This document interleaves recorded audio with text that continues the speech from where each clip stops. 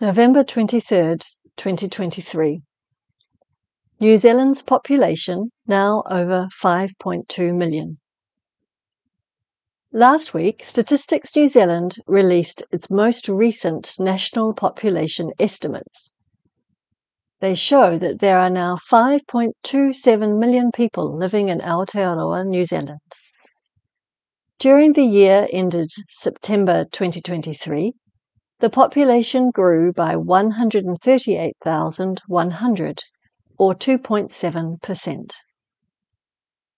Part of this rise was due to natural increase, that is, the number of births minus deaths, but most was the result of migration.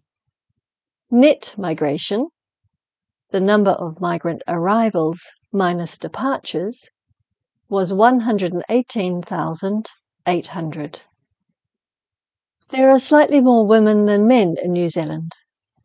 Approximately 2,647,000 females, compared with 2,621,000 males. The median age of females and males is 39 and 37 years respectively.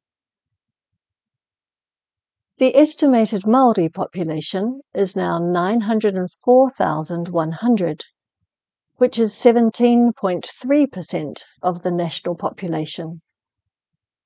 The median age of Māori females is 27.9 years, and that of Māori males is 25.8 years.